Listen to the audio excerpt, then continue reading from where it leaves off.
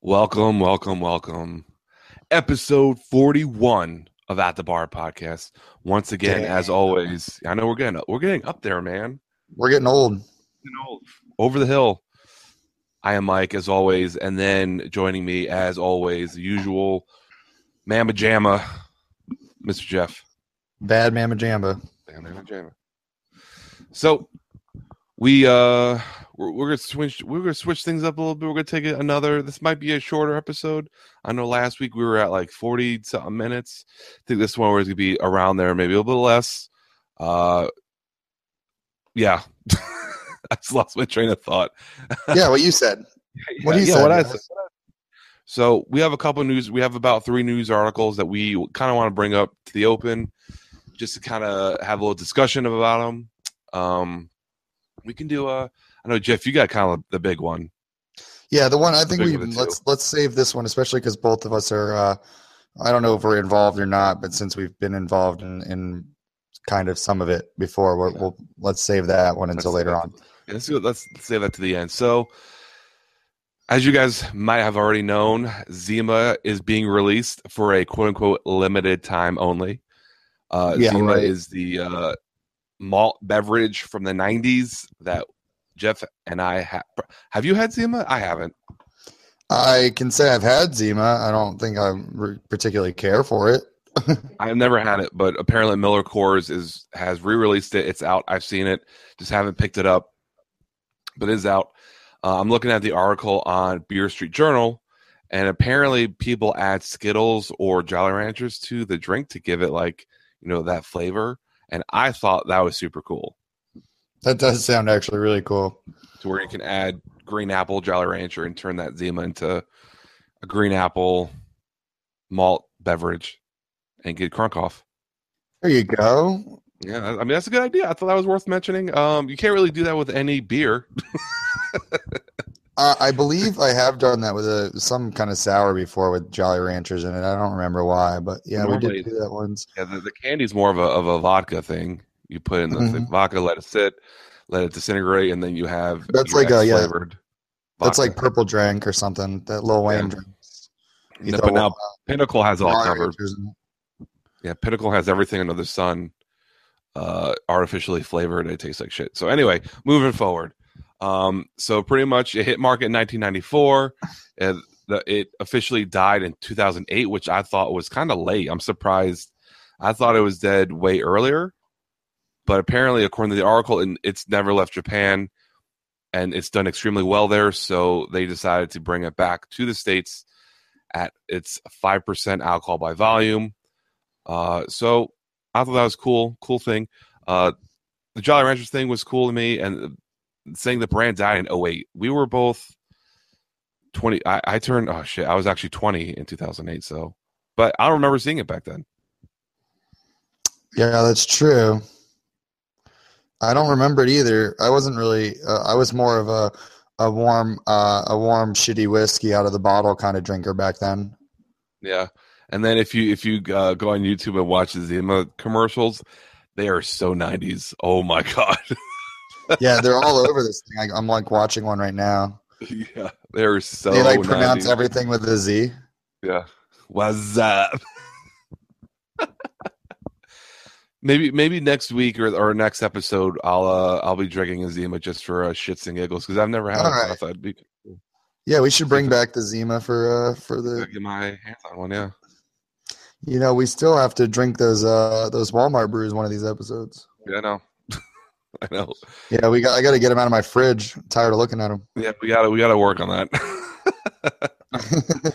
So I thought that was kind of cool. Bring it back. I always like, kind of bringing back the old school shit. And it's kind of, I want to say it's not particularly weird, but it's something you don't see all the time. So like a novelty, it's kind of weird in a novelty way.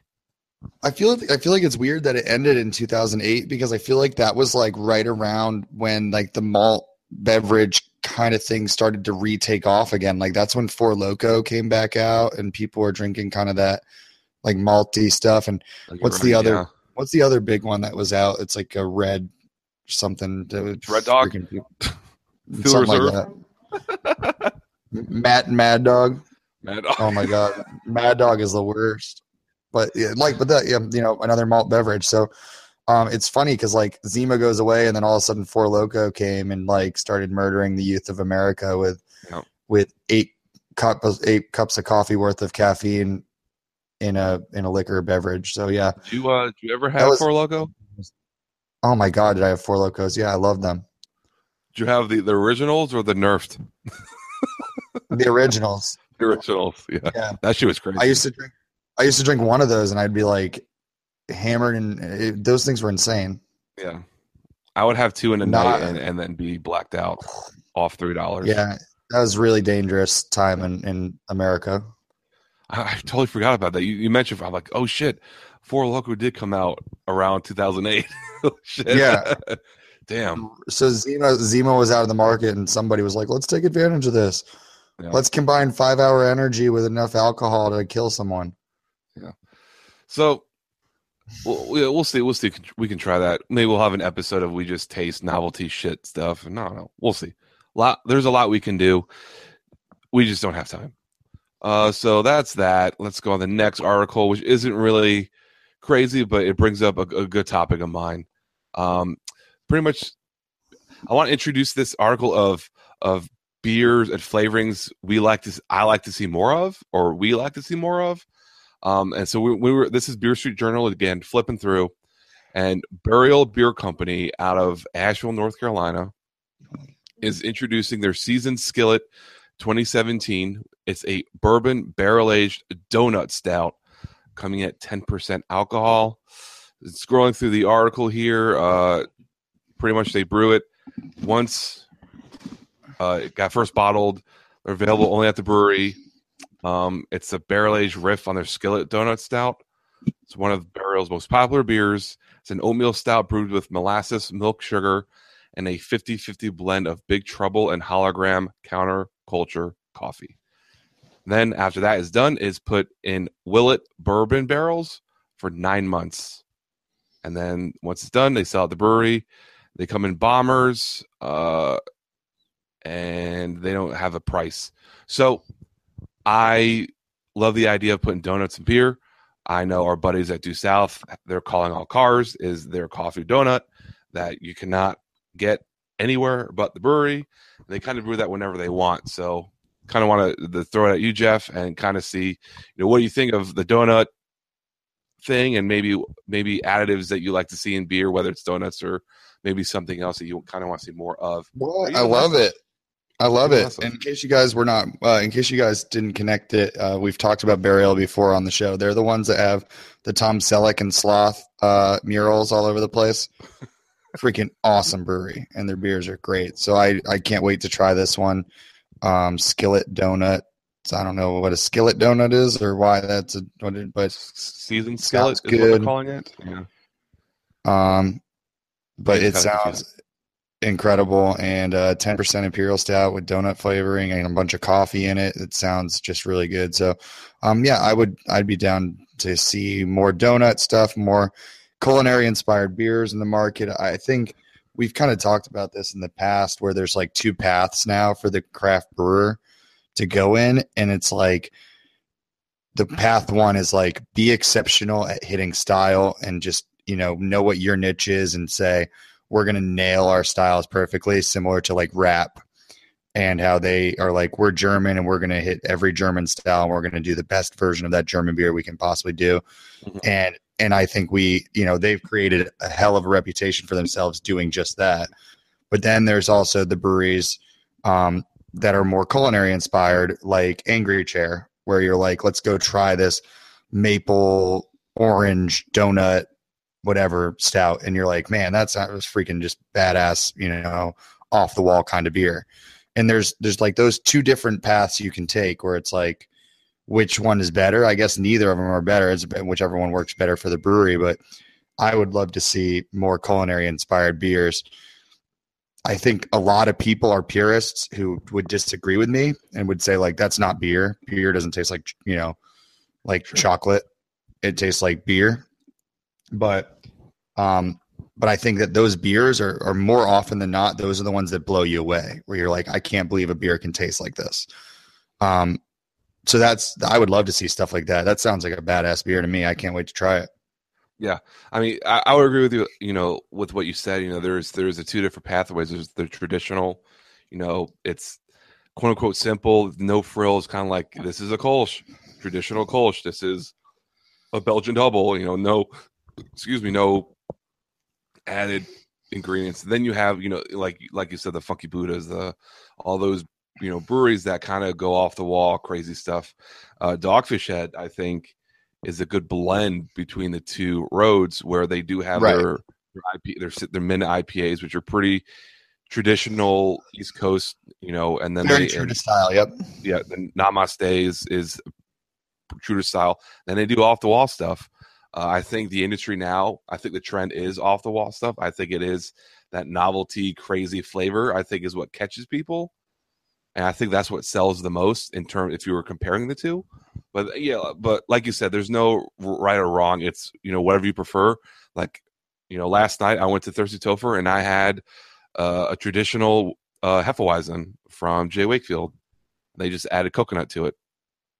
Right. I didn't go with some crazy flavor of lime juice, whatever you can think of, lime juice, whatever the case is. I just just felt a little traditional. I drank a key lime slice from Playa Linda all day yesterday afternoon, which is not traditional. It's a blonde ale that tastes just like key lime pie.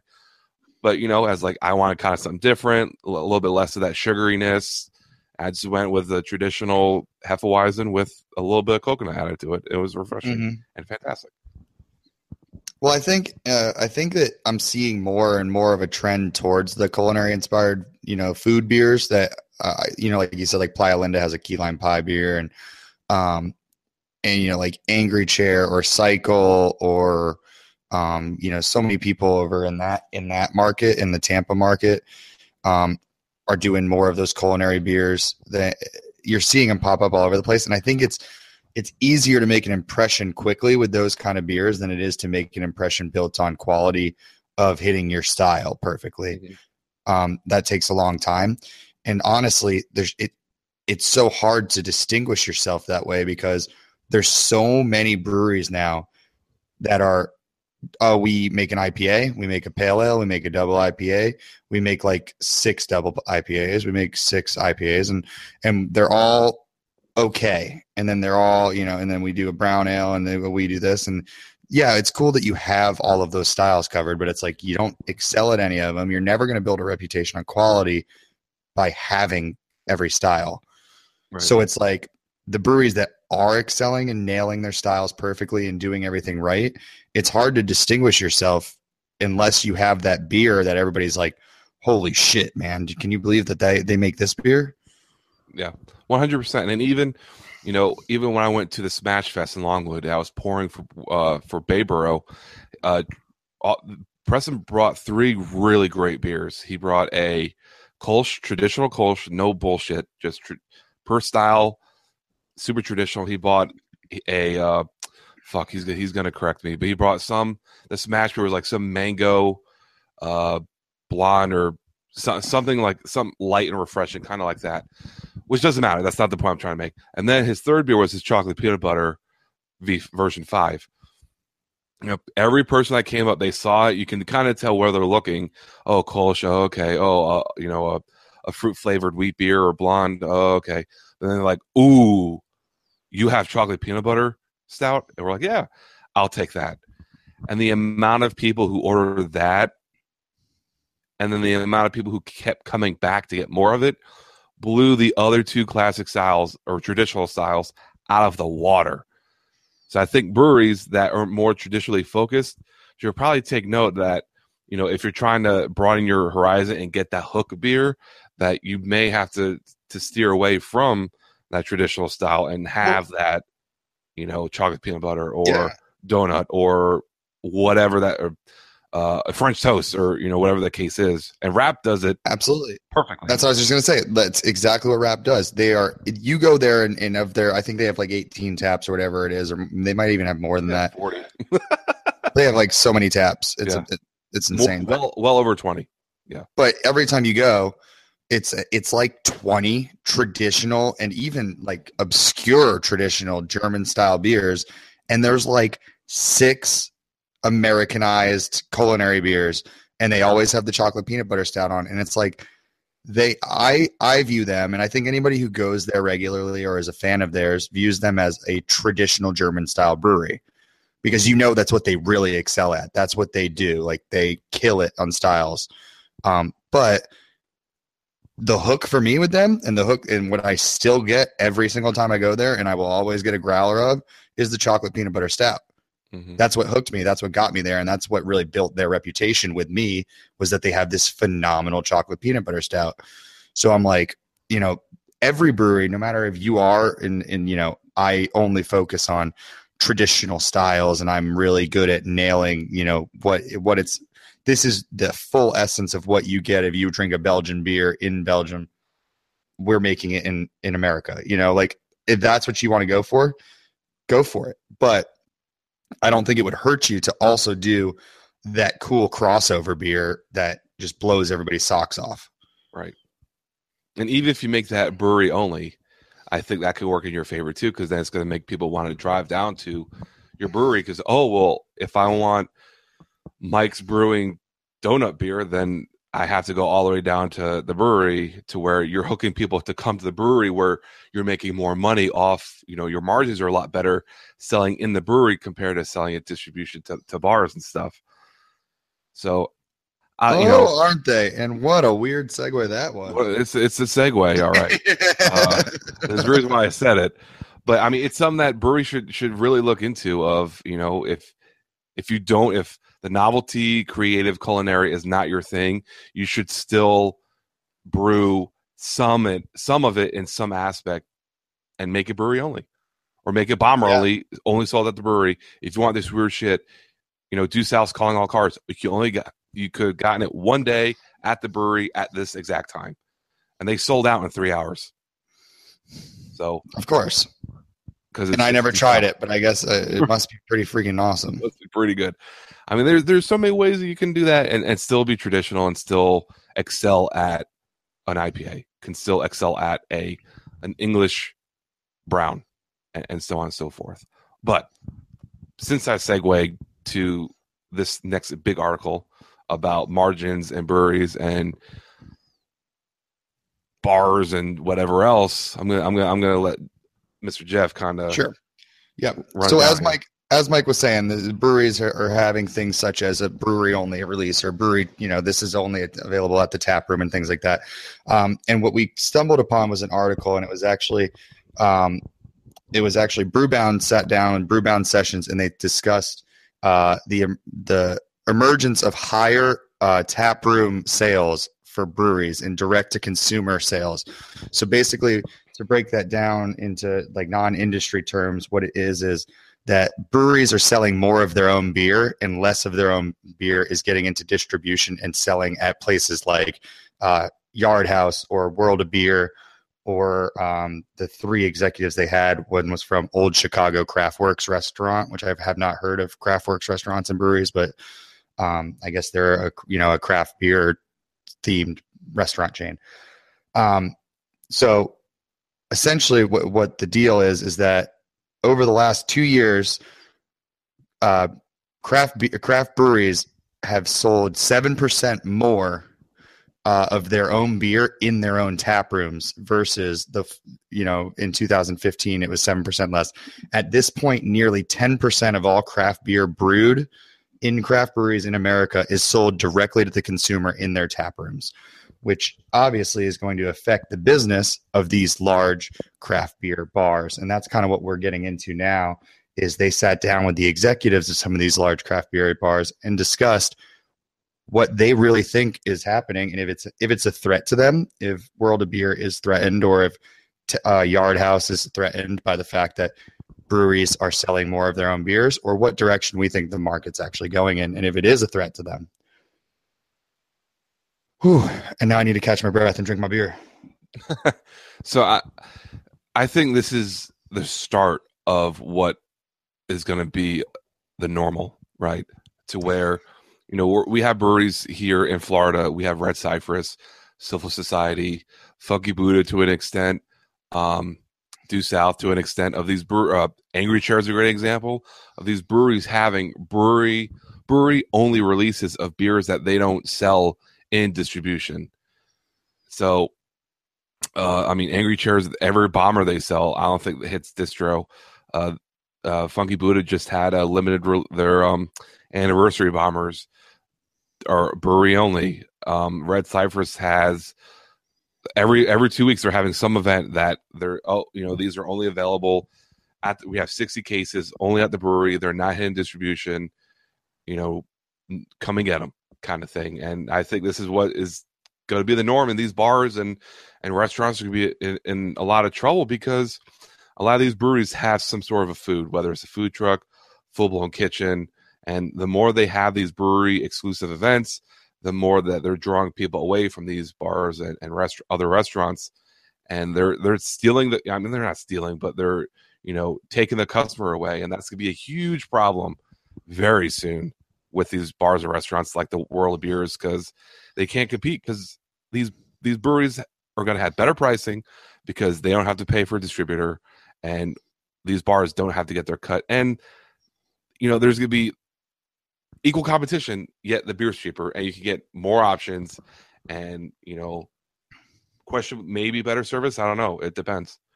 Well, and I think that you're going to have less options, but you're going to have better options, because I do think that now that there is the emergence of this, the success of this brewery only release in these brewery events where you say, hey, this is a tap room only beer.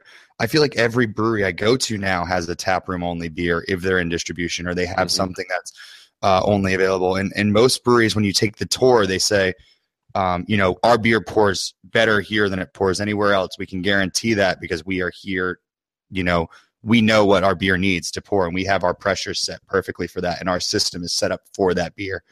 And there's no doubt in my mind that it is better. I mean, you've tasted beers at the tap room and you're like, wow, that's amazing, and had them somewhere else and been like, it definitely is. They take one, it doesn't transport. It's fresh as hell. And two, it's set right. They know how to pour that beer. So I think that you're getting a better quality beer most of the time. You're also getting better beers. And that's what you're really going to start to see is, as breweries see their own success, they're going to say, why would I put this beer in my competitor's hands when I could make it a brewery release only?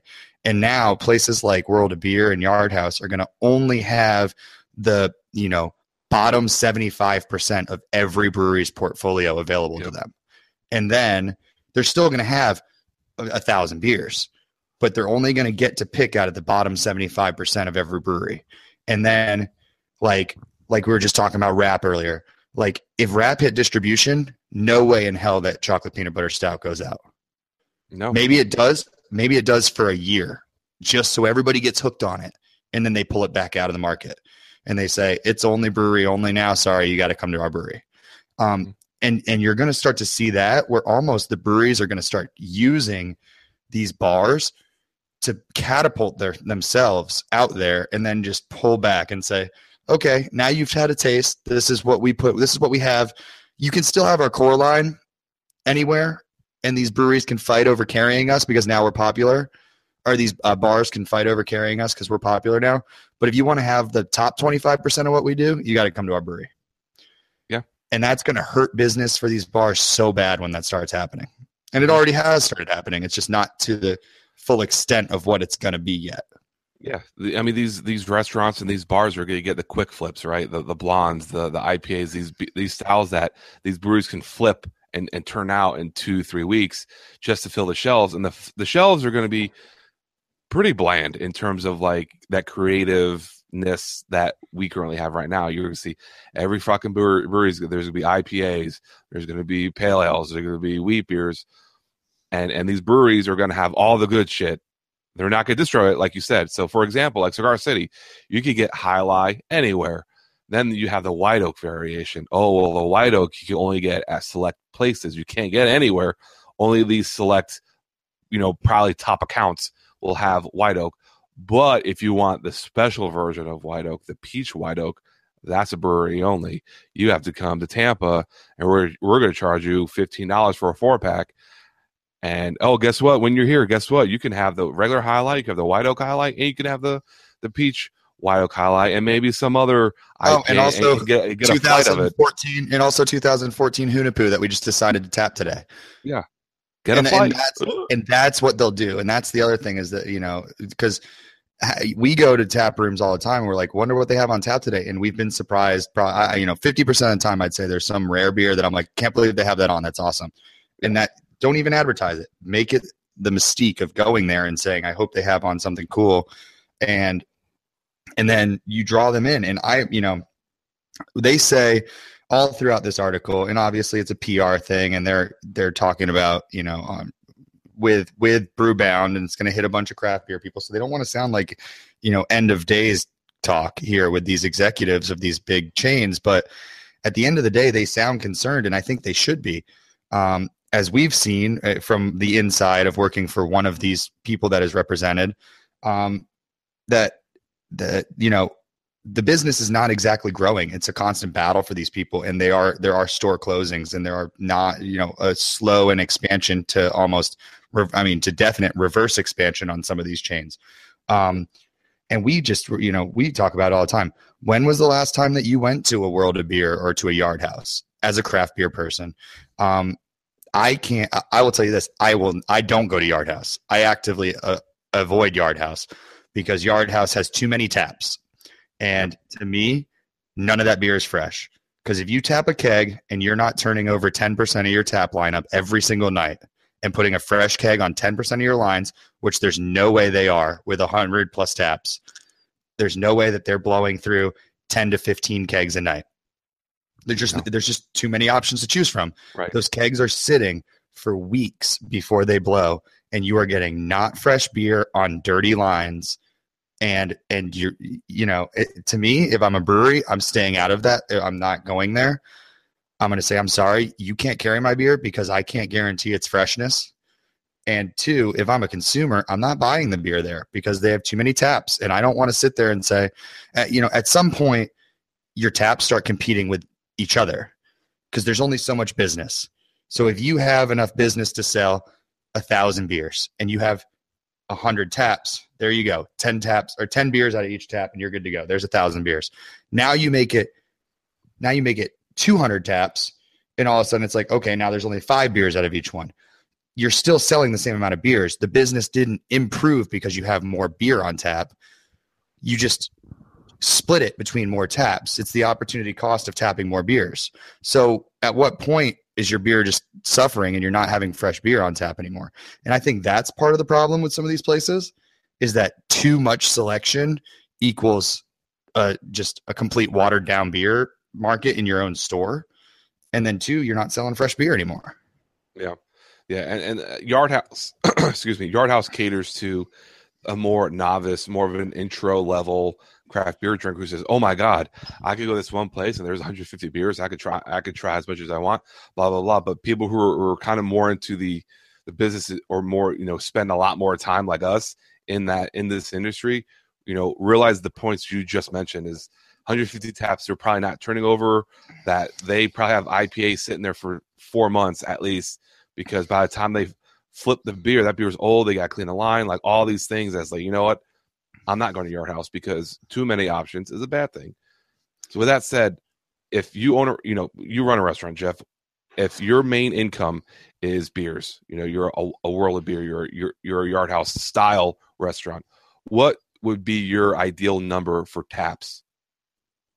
Oh man, my dream has always been, so I managed 2 World of Beer stores, and one of them had 40 taps and one of them had 50 taps. And I thought 50 was as high as I would ever go. And I thought 40 was just too low. So I would say somewhere in the 45 to 50 range is a good number, because I think that's also being said, that's a World of Beer store. And that's where back then, very little food business, all beer business, no liquor. So everything that's being sold is beer. Now, if you go to the similar size operation and it's a restaurant, not a bar, and there's people eating dinner, all of a sudden the person who comes out for 6 beers is a little less likely. The person who comes out for 2 beers with dinner is more likely. And now you're selling less beer, so maybe you need less taps. And that's where I'd probably get down to 40. I think with 40 beers, you can turn over enough of your tap lineup every night to keep your beer fresh and still have a very good selection. And you could always have good rotationals. There's really only, I would say, 12 to 15 styles that I think you have to have a permanent style for on tap. Like, I think that if you went into a restaurant, now a brewery can do whatever they want. They could have 15 IPAs if they want, and you're going to piss off some people, but you're a brewery. Like, and that's, you guys who have a podcast. but if you're a restaurant, I think that you need to have 15 styles covered. Like that, if you're a craft beer restaurant, you have to have, like, you know, your pale ale, your lager, your wheat beer, go through all the normal beers that you hope to see on tap when you go through. Call it 15 styles you have to carry, definitely. That means that you have an additional 25 rotational beers that you could put on, and that's with 40 taps. So I don't think you're really hindered at all with 40 taps if you have a creative buyer and you have a good beer program and you are confident in what you're doing and you know that your sales staff will be able to push quality beers out. Then I think 40 is fine. That's where I would tend to stick to 40 to 50 taps. I wouldn't go higher. That's when you really kind of handcuff yourself to big business. And that's when you're like, you might even not even have high overhead, but that's when you start saying to yourself, I need to have 200 people through the door tonight, or else my beer's not going to be fresh anymore. Yeah. Whereas if you're at 40 taps, you can be like a little bit more chill about business and be like, I hope I get 200 people, but if I only get 100 people, I'm still okay. Yeah. So yeah, my number would be somewhere between 35 and 40, I think would be a good number to stick by. Right. Just for me personally. 50, I think, is kind of pushing it, but I think for me, I think 35 and 40 will, I'll be able to have variety without it going bad and still be rotating enough beers to where the menu would be, there'd be new beers on every day or every other day and so forth. What I believe the advantage to the 50 was for us, and what we ended up doing with it, is we made 10 of our taps permanent local. So and there was other local beers on tap as well, but we did just a local section of beer, and it was 10 taps were always going to be Florida. And actually, we tried to focus most of it on like either, Central or North Florida, kind of to keep it more localized than just like we weren't going down to like MIA all the time and stuff. It was mostly like Central Florida, Red Cypress, young breweries and new breweries in the area that were getting into distribution. We were trying to give them a spotlight there. And I think that's cool to have that freedom. If you have 50 taps, you do have that freedom to do a full local section. But either way, I mean, you don't have to do that. You can easily fit local into 40 taps and still have rotationals and still have different styles and all that crazy stuff. So I think 40 is where I'd be, but 50 does give you that freedom. The second you go higher than that, you're screwing yourself. But yeah. That's just me. Yeah, I think, and to kind of circle back to the article, I think it's happening. I know breweries like Funky Buddha, for example. I know we talk about them a lot, but their kitchen is, if you haven't been to the brewery in Fort Lauderdale or Oakland Park, their kitchen is pretty high class in terms of. Oh, it's good. Oh yeah, it's good. Food's great. It's not burgers and fries. It's like, I couldn't even tell you. It's just really good, unique, not typical bar food. And I think that's going to be a huge problem in terms of at every level, at competition, at distribution, at everything. It's going to be harder for the bars to get these beers.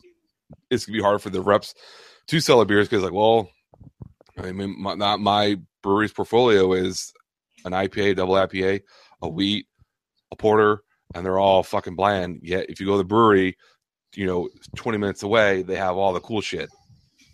So I think it's gonna be a lot more challenging, and I think it's gonna be like a stalemate kind of deal of, that pendulum is really gonna kind of lean towards one side, and I think the breweries are going to end up winning. Just a matter of them noticing and really capitalizing on that aspect of, maybe is it getting a kitchen worth that investment, or building that kitchen, or just having food trucks every night and just doing it that way. Yeah. Well, it's funny to me because we've talked about now multiple times on this show about our breweries is the craft market getting watered down, and they're taking more and more of the macro market every year. And we've looked at this like this whole craft beer market from one side, and then I'm like wondering to myself, where are these sales coming from? Like, how are these breweries all able to stay open? Because we've been talking about this craft beer bubble for over a year now, and we've been saying it's coming and coming, and macro, micro is still gaining on macro. The craft beers are still gaining on the macro guys every year, but the numbers getting smaller and smaller. But the sales are getting bigger, and we're like, where's it coming from? It's coming from places like this. It's coming from your 40 tap,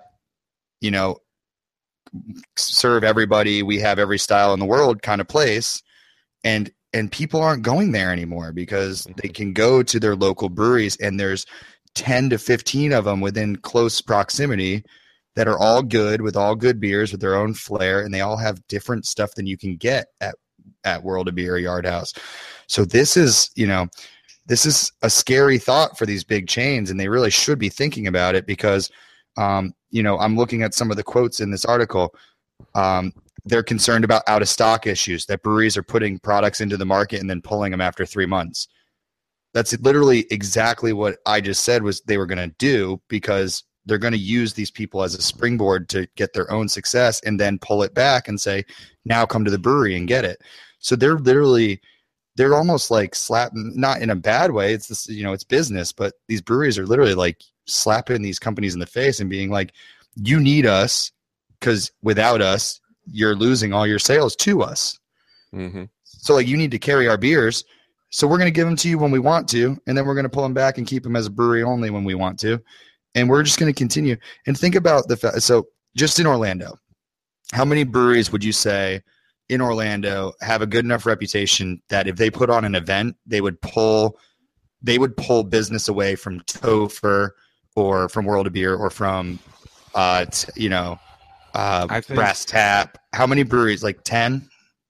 No, there's maybe 10 breweries in Orlando. I would say 3 of them have the power to pull an event away from other restaurants. Red Cypress, Bowegan's, and Ocean Sun, I think, have, as of right now, June 25th, 2017, I think, have that power of pulling people away from these restaurants and bars. And actually, I shouldn't have said Topher, because I actually think Topher more almost is like, they're not a direct to consumer, they're not a brewery, but like they fit more into the trendy craft beer brewery style destination than like World of Beer or Brass Tap.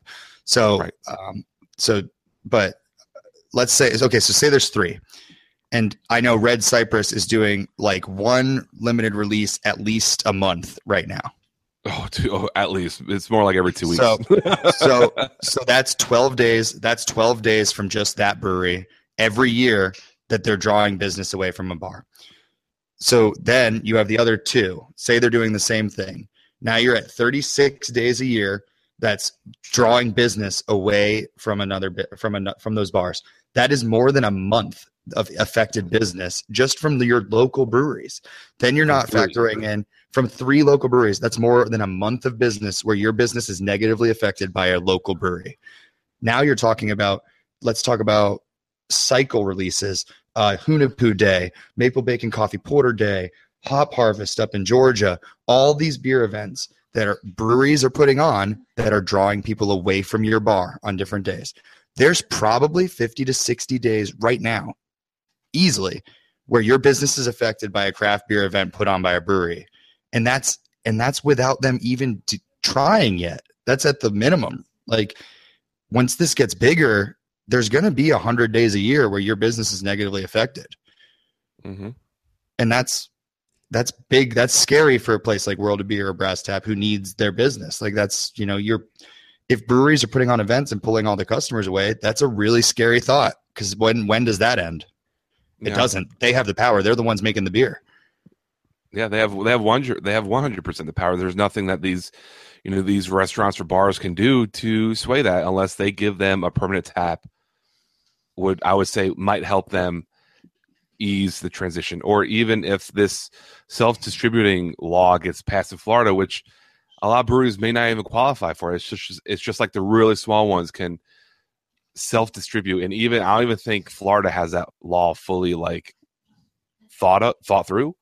But would self-distribution help resolve that problem of the whole 3-tier system and how flawed it kind of is, but especially it's going to be more flawed once these breweries wake up and say, hey, if I put on a decent or a good event every 2 weeks, I'm fucking killing it because my margins are way better with beers I sell in the tap room than that keg I'm selling to a restaurant, to where I'm making half my profit on that. I'm just selling it to get reach and that it get the brand out there. But if I could bring that crowd here, I can make double my money and some. Exactly.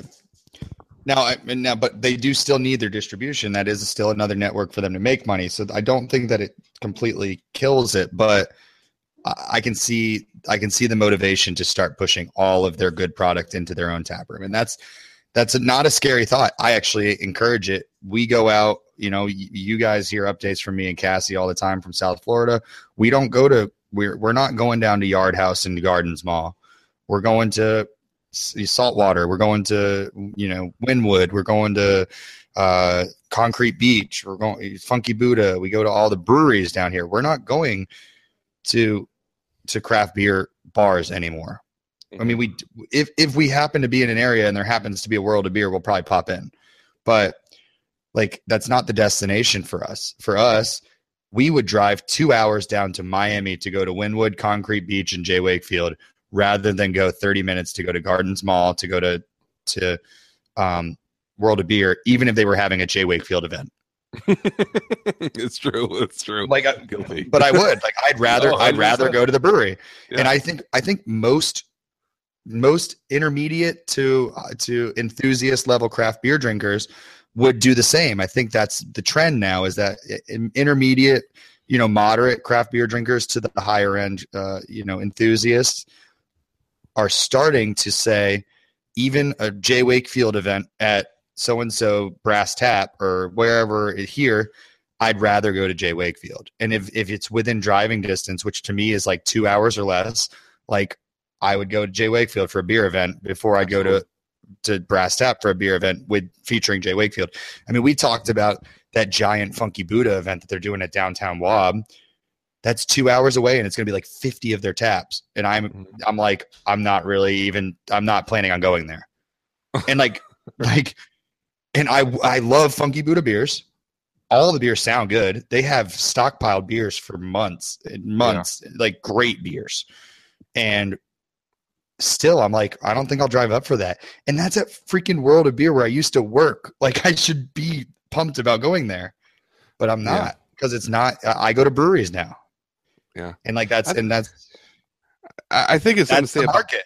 Right. I think there's something to say about tap takeovers that I think people are doing wrong, and I don't know who's doing them wrong. But like, for example, Saltwater. I've been there 3 times, and you and Cassie were with me, or we went together our first time, and their tap list, I don't know if you remember, but was awesome. So awesome. Tap room beers were awesome. You go out in distro, and they're like, they're okay. They're not bad, but they're not like, holy shit. No, I remember actually. The funniest thing was Mike was like, I don't know if I even want to go to Saltwater. I've had their Sea Cow before, and I think it sucks. Yeah, and then we go, and then we're like, I'm like, dude, what are you talking about? Their beers are awesome. And then we go in there, and he's like, well, this tap list is pretty good. And like, wow. He gets like we get a flight, and he's like, holy shit, this stuff's awesome. I'm like, I told you. Awesome. I think there's something with tap takeovers. Like, I think tap takeovers shouldn't be dominated with year-round beers because it's so uneventful. Why should I come to this event when out of the 6 taps you're taking over, 4 of them are freaking distro beers? Man, and I'll tell you, canned beers. I'll tell you from a buyer standpoint on trying to put on a tap takeover, breweries try to push that shit on you nonstop, and you have to battle them. Like, you're doing them a favor already. Like, I'm like, hey man, for instance, I'll just tell you a story. And I, people know I'm not the biggest fan. I don't hate this brewery. I actually do like this brewery, but I'm not the biggest fan of theirs. I'm not like a super fanboy. But I was putting on a big tap takeover with Cigar City. We were doing 10 taps at Wob Altamont one time. And Cigar City, wanted to offer me a lot right off the gate when I was like, I want to do this event. 5 beers come out of the woodworks instantly. They're all cool as hell, limited release stuff that like you don't see everywhere, and we're going to be the only ones in the area that have it, and blah, blah, blah. By the time the event starts approaching, the other 5 beers I've been struggling to get. I've got like 2 more of them. They just come when things come available. Oh, I got this. Hey guys, is there anything that you're pulling strings to get me? Anything that you want? Oh, well, have you thought about doing like, vanilla Maduro? No, I don't want vanilla Maduro because vanilla Maduro is at every bar in town when it comes out. Like, right. Yes, it's cool, but it's everywhere. So when we get to the event, the print work that I got for the event had 3 of their beers misspelled on it. Oh, buddy. This is directly from the brewery. From the brewery. Their posters, I had to get my own posters made a week before the event because I couldn't even put up their posters. They had 3 beers misspelled, 1 beer that they didn't even give me because they promised me and then it never came in. And then it ended up being a 9-beer event instead of a 10-beer event when I sat there and advertised for months that it was going to be a 10-beer tap takeover. And they tried to fill it in with like, oh, we'll give you Invasion. It's like, no, that doesn't count. Like, that's not like nobody's coming here for a fucking Invasion. Like, right. You need to pull me a beer. And I'll tell you this, another story, a brewery that we've gone back and forth on lately that did the opposite of this was Funky Buddha when I put on an event with them. And they threw everything at me. I came out and I said, I want to do a Funky Buddha event. Let me put on some of your beers. I had the reps from Funky Buddha contacting me directly, not going through the distributor. Hey, man, we're going to get you this, and this. We got Rice Krispie Treat. We got German chocolate cake. We had I don't even remember anymore. It was all on, yeah. It was 6 beers. And it was all rare stuff, like cool rare stuff. I want to say we even had like French toast. We had like all these kegs. Well, we got it all in about a week before the event.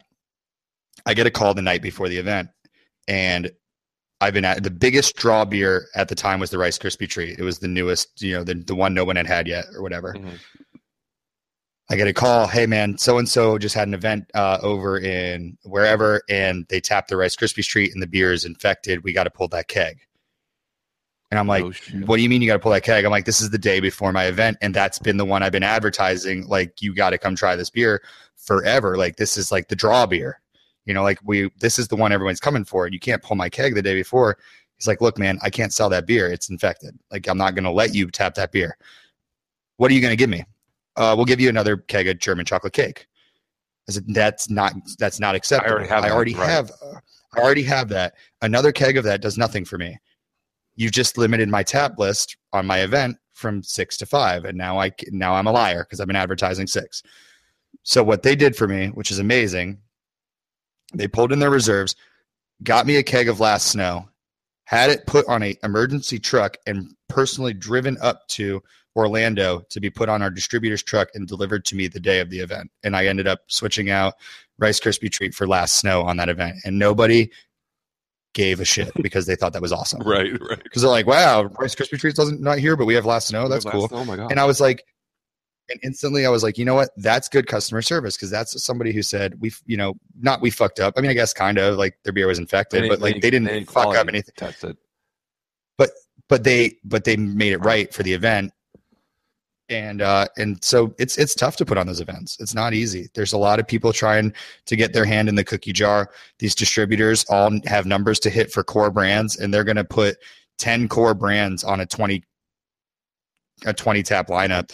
And all they're going to say is, this is where you see these 50 tap lineups on these events, and you just want to slap the product manager of that bar in the face. They're going to say, oh, look, I want to do a 20 tap takeover. Okay, make it 30 and just put 10 of our core brands on. Okay. And it doesn't hurt the event any because they still have the same 20 cool beers. Yeah. But then at the end of the day, you're like, don't put the 10 shitty ones on. Right. Like, why'd you have to also extend it to 30? You could have just stayed with 20 and then just said, no, I'm good. I want to do 20. Do you not want to have a cool event at my bar? That's crazy. I don't get it. I would rather have a 4-tap takeover with the 4 beers being either limited or rare than having a 20-tap takeover and 10 of them being core beers that I can get all the time. Does that make sense? it's not a tap takeover at that point. It's just a highlight of this is what this brewery has. Yeah. And like, to me, don't include anything on a special event that I can find at Publix. That was my whole beef with that brunch. Right. So it's crazy. We'll see how it happens. I'm excited to see how the industry is gonna develop and change and morph into whatever it's gonna become in terms of growth and taps and shelf space and all that jazz.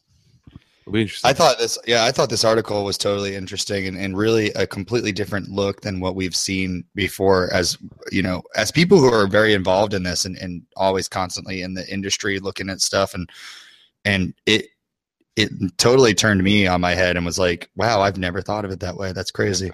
Same thing. All right, are we signing off? Is that what this sounds like?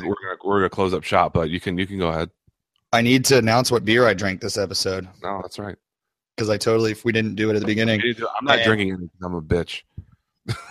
So, quick story. I'll make it really fast. I drank tonight. This is the third bottle of Avery Mephistopheles that I have ever bought. And this is the first time I've ever had it because this beer is my kryptonite and I'm cursed with it. So I finally got to open one up and drink it. I have spent $45 on this beer and have finally drank it. And it was phenomenal. It's a fantastic beer. 14.6% Imperial Stout from Avery, which is a great brewery in Colorado. If you're not familiar with them, they are like the mecca of Colorado if you're in Colorado. When you ask Colorado people what their favorite brewery is, a majority of them talk about Avery over anything else, which is pretty wild because Colorado has some fantastic breweries. So they do a great job. And we don't get most of their stuff in Florida, so if it surprises you that I'm saying that, it's because you haven't had most of their really good stuff. But anyway, Mephistopheles, I bought my first bottle. My roommate cracked it open one night when he was drunk, drank half of it and poured it down the drain. So I traded. I got help from a show fan, David Boston, who's been on the show before, to trade for another bottle to replace that one. And I got that bottle. And I don't think I've ever told David this. So if he does still listen to the show, which I hope he does, hey man, I got to tell you the fate of that bottle. When I got home that day after you gave it to me, it fell out of the back seat of my car and shattered in my driveway. Oh my God. And so now I am Now I bought 2 of these beers and have drank 0 of them. So then a year and a half has gone by since then, and I happened to be at the grand opening of a Vine and Barley, which is a craft beer and wine bar that just opened up across the street from my restaurant. Really cool spot in downtown Stuart. And I went over there to their opening, and they had a whole Avery release. Cool, lots of Avery stuff, and Mephistopheles was on it. And I was like, I forgot about this beer. I've been cursed. I've never drank it. So I bought it, and now I finally drank it on the show tonight for you guys. Awesome. So I literally saved it for the show because I was like, I'm going to drink this beer eventually someday, and I need it to be documented that I did because I've wasted 3 of them now trying to get it. What would you give it a score on tap? Oh, my God. Honestly, I'm going to untap it. I'm going to go on and untap it. We had a big discussion about me needing to untap my beers for the fans. So you guys should start following me. Jeff Schilling 10, untap, find me. I think the podcast has a group too. I don't know if you can search us by the group. I created one day, but I don't know if we even use it. But anyway, I would give this 4-ish, 4.25. It's not bad. It's really good score. It's solid. It's really solid. It's chocolatey. It's not as boozy as you'd expect for almost 15%. Super chocolatey, really sweet, very syrupy, not a whole lot of carbonation, which is what killed it. I wish it had a little bit of head and maybe just a slightly lighter body, or maybe just a little bit more effervescent with a little bit more bubbles. And, I'll tell you what, this beer on nitro would be a 5. Like it would be a sure 5. Nitro makes everything better. So, but it's a syrupy thing. It's super syrupy and heavy, but it's a fucking great beer. And if you ever come across any of the Avery, more obscure beers, the Deviant series or anything that they put out, and you come across any of that stuff, Craft Beer City down in Jupiter has a lot of their stuff right now. Actually, I'm working with one of my reps to try and start buying some of that stuff for my restaurant as well. But yeah, they all their stuff is phenomenal all the time. Yeah. Shout out to Craft Beer City. Anyway, so we're gonna do the plugs. So I'll go first now to give Jeff a break from talking. Website is almost done, guys. I worked for hours this past week to get up and to get it fucking functional and shit and have it looking cool. Looks great. Still more to do. I'll be editing it constantly. So, whenever we fully release it, I'm sure in 2 days after that, I'll be adding pictures and shit. But website's almost done. A couple finishing touches on it. The store still not done yet. Once I get the website up, I'll probably start working on the store. But other than that, everything is coming together. Went to Playa Linda yesterday. It was a great time. Had a key lime slice, and then had a flight. Went to Sanford. Haven't been to Sanford in a long time. Went to Celery City Craft in Sanford. The new location. Fucking awesome, dude. Awesome. Then we went over to me and my buddy Jay. Went to Sanford Brewing. Had a beer there, and then we went to Wops Hops and had a flight there. Haven't been there. Wanted to check them out. Pretty good. They had a coconut ale, and then they had a chocolate vanilla marshmallow beer that names them Dulce Vita, whatever it's called. Tastes like a s'more. So they were all really good. And it was a lot of drinking yesterday. It's probably one of the reasons why I'm not drinking now. I need to I need to give my liver and kidneys and stomach a break because I went hard yesterday. So other than that, website should be out super soon. Store is a work in progress. Other than that, that's it on my end. So Jeff, what do you got going on? Not a whole lot. Check out the website when it comes up. Mike has a great picture of me on there, so you guys will finally be able to put a face to the name if you haven't seen me yet. If you don't go on the Facebook page or anything, keep tuned in. Check in what we're doing. I am being much more active on the Instagram, and I'm trying to update more on my trips from South Florida. Keep you guys in the loop of what's going on in this market as well as up in Orlando. And Mike is constantly, going places up in the Orlando market as well. So we've got a pretty good coverage of the state. So just kind of keep tuned in on that. As always, until the trip actually happens, keep tuning in. We will be going international. It is going to Cuba, July 28th. We'll be up there. That is a Friday, which means that July 31st will be a Sunday, and we will hopefully, if I can find internet, be doing a show from Havana, Cuba on the 31st, which I would like to maybe do live, but that's something that we can talk to Mike about and see. It would be pretty fucking awesome though. So anyway, we'll figure it out.